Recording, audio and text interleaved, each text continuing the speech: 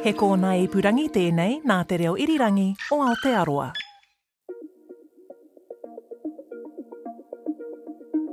I remember thinking two things when he punched me, one of which was, oh man, I'm going to be really late for work. But the other thing was, what did he mean about the United Nations? For most New Zealanders, political violence has always been something that happens in another country. There weren't normal screams then. They were panicking. And then when we looked down the road, there was a woman laid on the floor. Now, as we embark upon an election campaign, it's a clear and present danger in Aotearoa. I don't think I have a day here where I don't have threats and attacks. You give up reporting them. I live with security cameras on my house, nearly every angle you can come in. I think it is a very real threat. Mis- and disinformation is rampant across online spaces, with the 2023 election campaign coming into view. It's even seeped into mainstream media like RNZ. It frequently fans racism, sexism, anti-Semitism. The list goes on. It foments hatred and division. Experts, community leaders, and even people who've been active players in conspiracy theory networks are really worried about where it's taking us. There are the physical threats and violent acts, and then there is the corrosive impact on our democracy. Does anyone know what they're voting for anymore? If I had continued to believe what I was invited to believe, it was going to become a whole way of life, of protests, of fear, of spreading misinformation. Who can you even trust if you can't rely on your own close family members? Whether it be in a family event or elsewhere, he's saying horrible things. It's uncomfortable. We want no part of that. We don't want any part of that at all, but you're father to these kids, right? So you're inevitably tied to us as a family. I'm Susie Ferguson, and this is Undercurrent, an RNZ documentary series on disinformation. This is episode 6, Hallmarks. I've lost you again. I think I maybe have you back. Yeah. Yep. I'm here. Bear with me. The Zoom link to Indigenous Māori human rights advocate Tina Ngata in Tairāwhiti Can you hear me? is pretty scratchy. Hello? The internet. I can't hear you again. Oh, sorry. Can you hear me? You were frozen. I thought I'd lost you. I don't know what is going on. We're talking about the amount of information that we're getting. Your newspapers and billboards and that kind of thing. Even, 20 years ago, stuff has changed so much. Yeah, that's right. So it would have been maybe 15 newspapers a day worth of information that we would be exposed to. And that's currently the equivalent of reading 174 newspapers a day. Tina's quoting numbers from a 2011 study. The information overload that study was talking about has only accelerated since then. Blown right open. And it's coming at us and it's in our hands and we can access it all the time. And so there's this kind of open slather to information without any real supportive tools for analysing that information or dealing with the exponential increase in exposure to information. We haven't been provided with any of the kind of critical analysis skills to cope with that increase as well. TMI. There's too much information all the time. If you've been listening to this series from the beginning, you'll be feeling familiar by now with the sort of trends and problems that Tina's talking about here. Here's another one. In a recent survey of over 2,000 people for NetSafe, Māori were found to be significantly more vulnerable than other groups to seeing misleading information about racial tolerance. Almost 3/4 experienced it every month. And Tina's seen people in her rohe sucked in. And part of the problem is we're overwhelmed by the information explosion. In the last 2 episodes of Undercurrent, we're going to start grappling with what to do about all of this. Believe it or not, there are reasons to feel optimistic. We'll hear about those in the final episode. In this episode, you're about to hear from a range of experts explaining how to recognise misinformation and what you, as an individual, can do about it.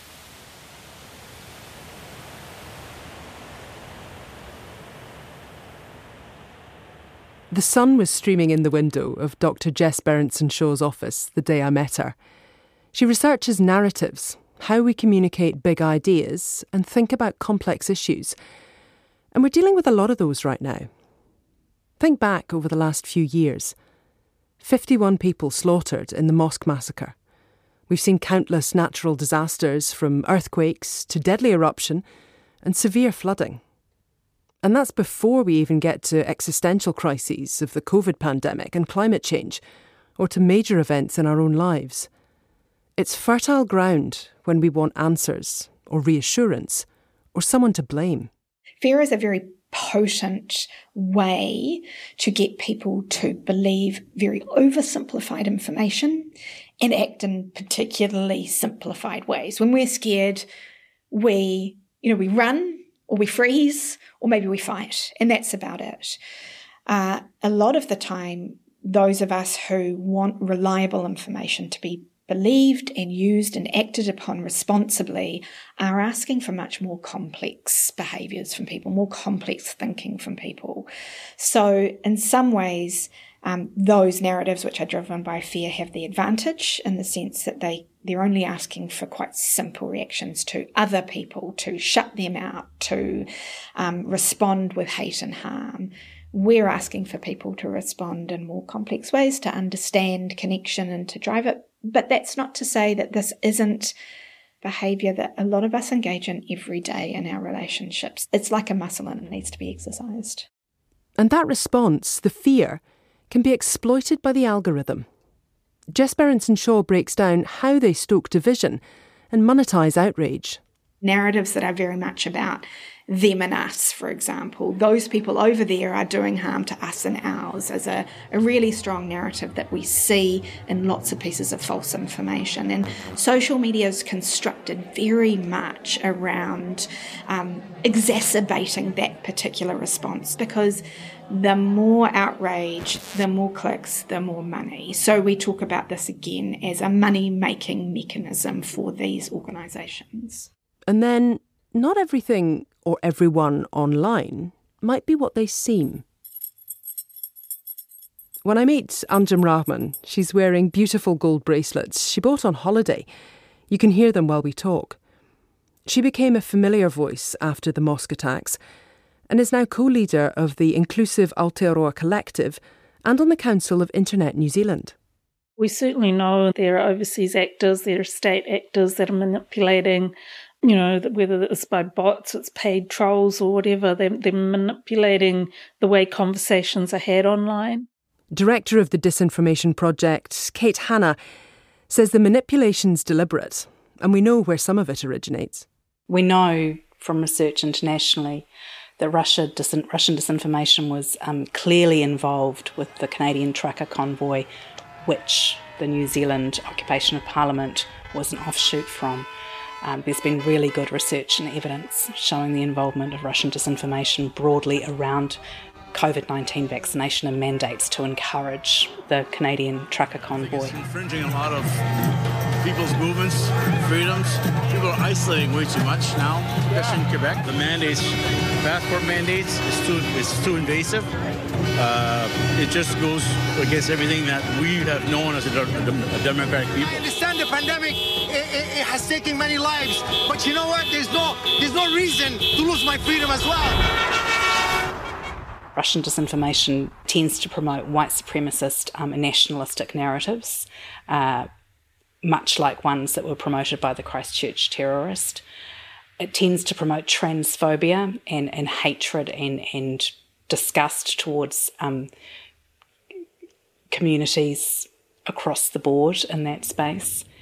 And it tends to promote extreme misogyny. Russian disinformation also tends to promote discord and distrust. And again, we've seen disinformation working to alienate people from one another in New Zealand. So there are a lot of signals that there is Russian disinformation influence campaigns taking place. Any idea of the quantity of them?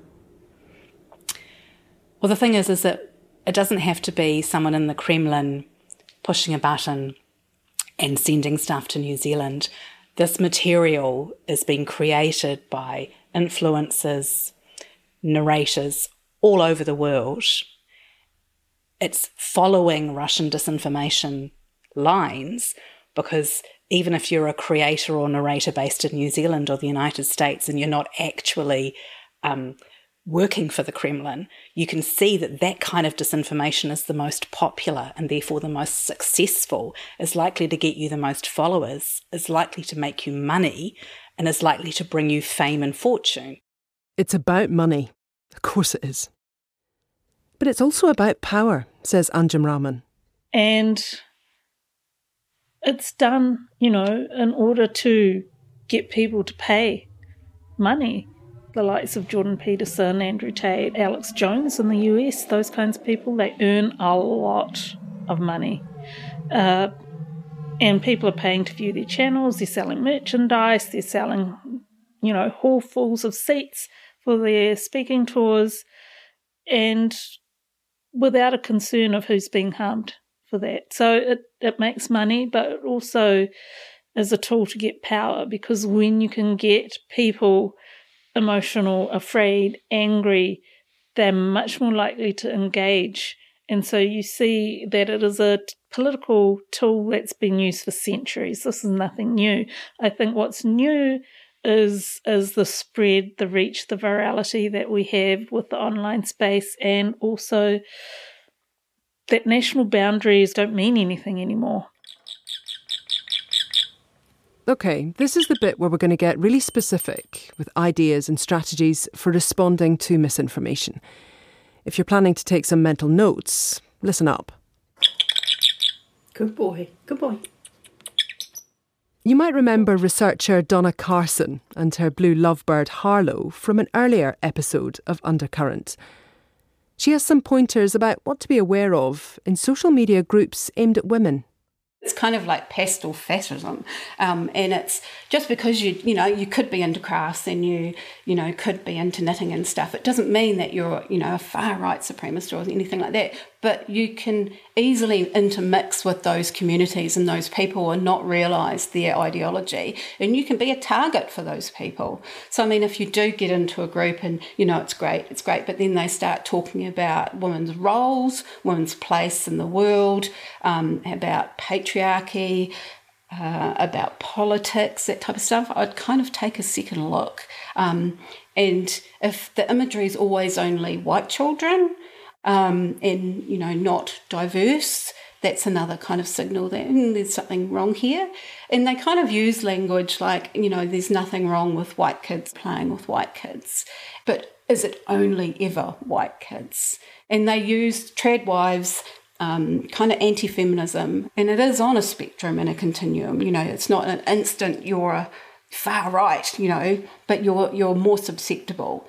And there's some research that has come out that was saying it's actually up to moderate conservatives to start challenging the extreme conservatives or the extreme right, because they can connect on similar issues.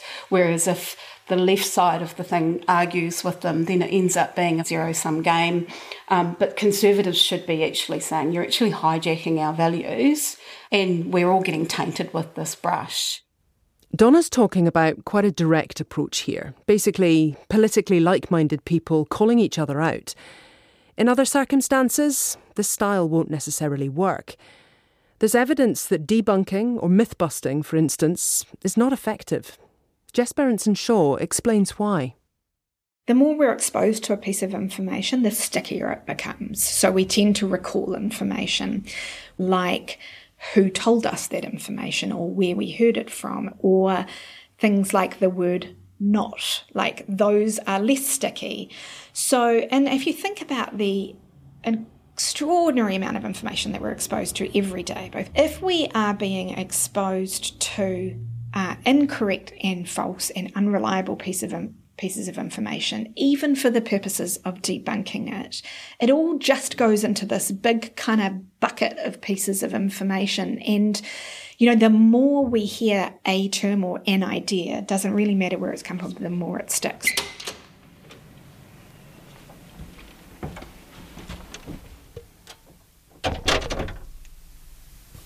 So what do you call them? The screaming room? Is that where we are now? Yep. Why is that? Quiet place to come and have a wee scream if you feel like you need to. which is very therapeutic. I'm in a soundproof booth at NetSafe with Sean Lyons, and I'm the Chief Online Safety Officer at NetSafe. Comfy mini sofas, padding on the walls, but a hard plastic table. It's one of those days I've been carrying round an extra layer in case it got chilly, and that cardigan's coming in handy to cushion the sound. It's going over the table. My impromptu... My fortune teller. Oh, yeah, it does give it a bit of a fortune teller vibe. Sean Lyons has some top tips for spotting fake news.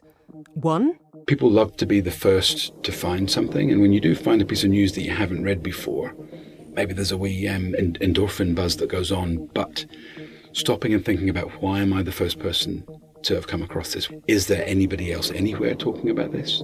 Is there any other place other than where I'm reading this now that has even suggested anything like that? And not to say that you couldn't be the person that found the first source of a particular fact, but if you're reading it from somebody that's saying, we have discovered this, is there somebody else that's picking it up as well? Secondly, the thing to think about is who is that source? Despite what it looks like, is this actually a news media outlet? And not to do down the value of citizen journalism, but there are lots of organisations out there that represent themselves as a media outlet that are not actually a media outlet.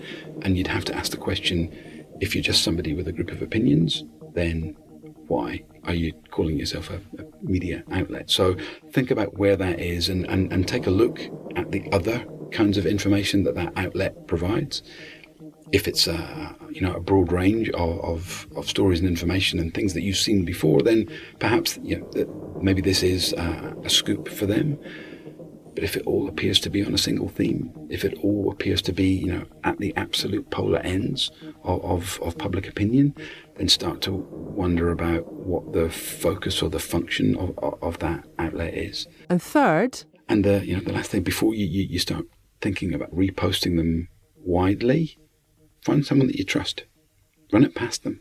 It seems like a very simple step, but I think people's urge sometimes to say, wow, look at this thing I found. We forget to do what we might do in any other circumstance, which is find a family member, find someone you trust and say, I've just read this thing. What do you think about that? Because maybe if they're not feeling the same excited rush, they're more likely to provide that kind of level-headed view of, that sounds like rubbish, or that's a really good point of view. This asking questions of the origin of the information and running a ruler across it is called lateral reading. You're not determining whether or not something's true or false. Providing alternate facts to people is not what we're doing here. We're teaching them lateral reading, those 3 questions, to be able to apply in any information setting, to be able to say, is this something that I can give credence to? This is Dr. Sarah Hendrika Bickerton from Toa Toa, which works in digital equity and runs a programme called A Bit Sus, which trains school librarians. What kind of terrible person you are if you don't like a school librarian. To support schools and students in countering misinformation and its spread. Sarah's careful about the notion of critical thinking as the antidote to misinformation. It can end up being misdirected, she explains. Generalised critical thinking doesn't work. Why not? It's too broad. They might start applying that to sources that should be truthful, and they'll end up going down a rabbit hole that may lead them into niches of the internet where it's not really critical thinking. It's what they think is critical thinking. And that doesn't mean that critical thought and training is not important. But in order to deal with mis and disinformation, you need to provide low-touch ways of people being able to do quick and easy decisions, because people don't have the time to be a critical media analyst of all the media around them. They just don't.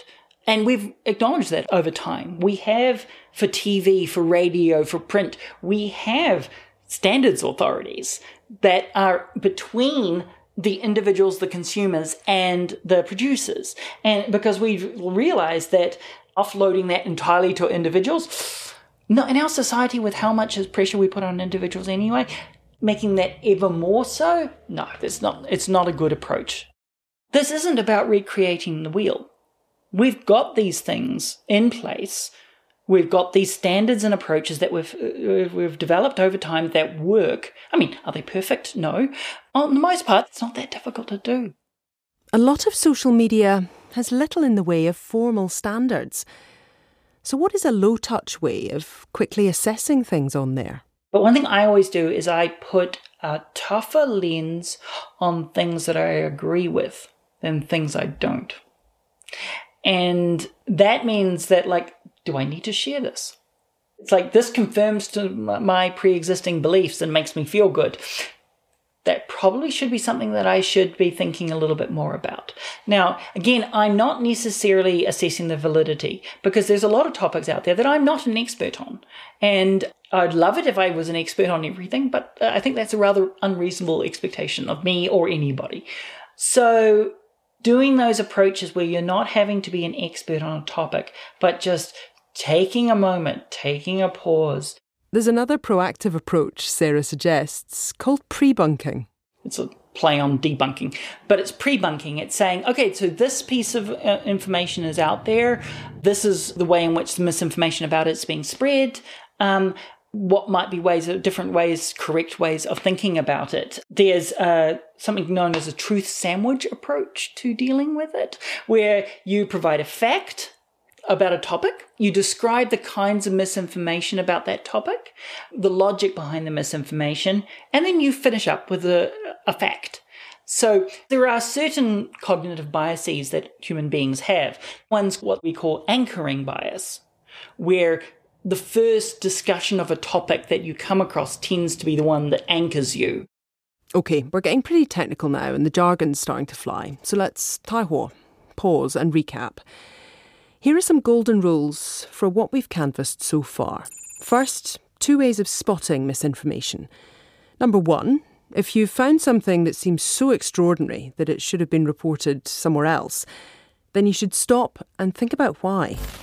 And number 2, look closely at sources. They might look and feel like a legitimate news site, but a closer examination of what's actually being published might suggest something else. And here's 3 strategies for addressing misinformation. 1, trying to counter misinformation by debunking is rarely effective. Try a truth sandwich instead. Number 2, get a trusted friend or family member to look at something extraordinary sounding before you rush to repost it. And 3, apply greater scrutiny to things you agree with and pause before you share them. There's more about this on our website, rnz.co.nz/undercurrent. NetSafe also has a page, yournewsbulletin.co.nz, with advice on spotting fake news. There's one more bit of advice to share on this.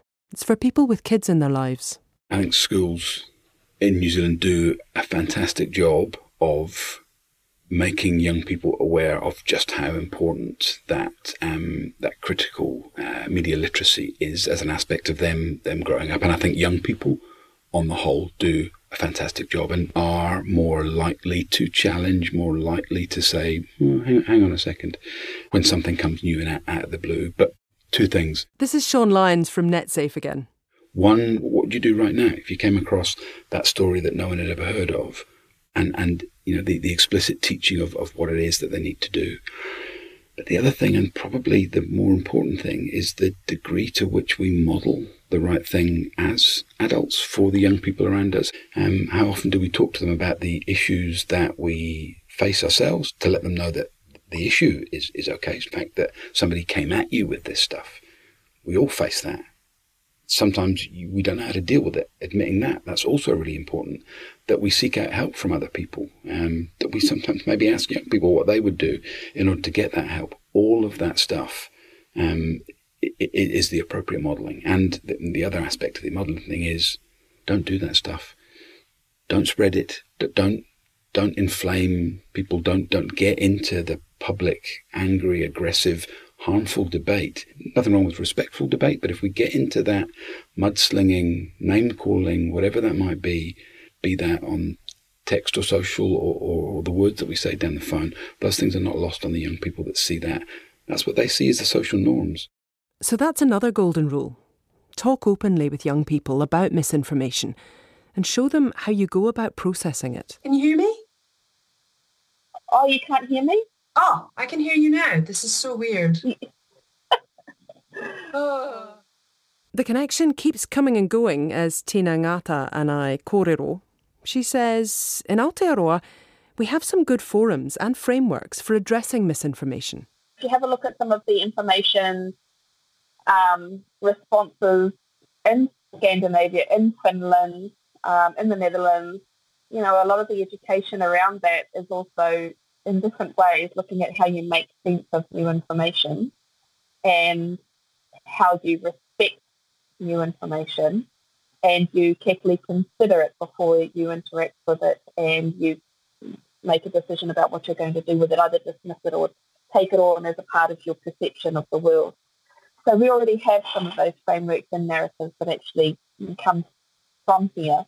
Our kura kaupapa frameworks, which are designed for immersion, but I think that there's some principles in there that are really well suited to dealing with this kind of information as well. She says it's about getting out into the real world. We debate and make sense of information on our marae during a pōhiri, also in the kitchen when we're cooking the food for people.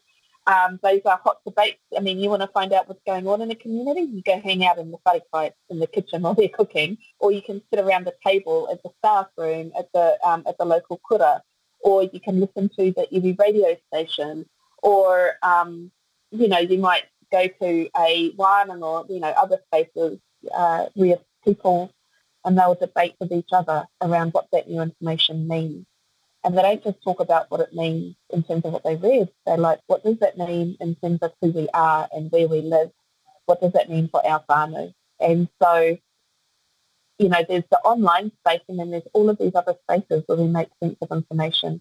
And if you can support all of those other spaces where you're having face-to-face discussions with people that you know, with people that you have relationships with people who are actually going to be there for you when things go hard. Those are the types of spaces that if you galvanise, you can take the wind out of the sails from online interference and external interference. Next time on Undercurrent. They let each other know when the racism starts up, and then they will go in together and start to have these conversations with people in the comment sections. It's fascinating to watch aggression turn to uncertainty and scepticism turn to apology, curiosity, or a spirit of collective inquiry. The reasons to believe society will not be overwhelmed by misinformation. And I was interested in finding a way where I could counter the arguments that were coming from the family members in a way that wouldn't be rejected. And that's what they talked about. So we did the training. That's next time on the final episode of Undercurrent. Undercurrent is an RNZ series created, produced and presented by me, Susie Ferguson. It was written by Susie Ferguson and John Hartfelt. It features the voices of Vivian Bell, Richard Chapman, Francesca Ems and Carmel McGlone, produced with Duncan Smith. The studio engineer is William Saunders. The executive editor is John Hartfelt. For more information and resources, visit our website, rnz.co.nz/undercurrent.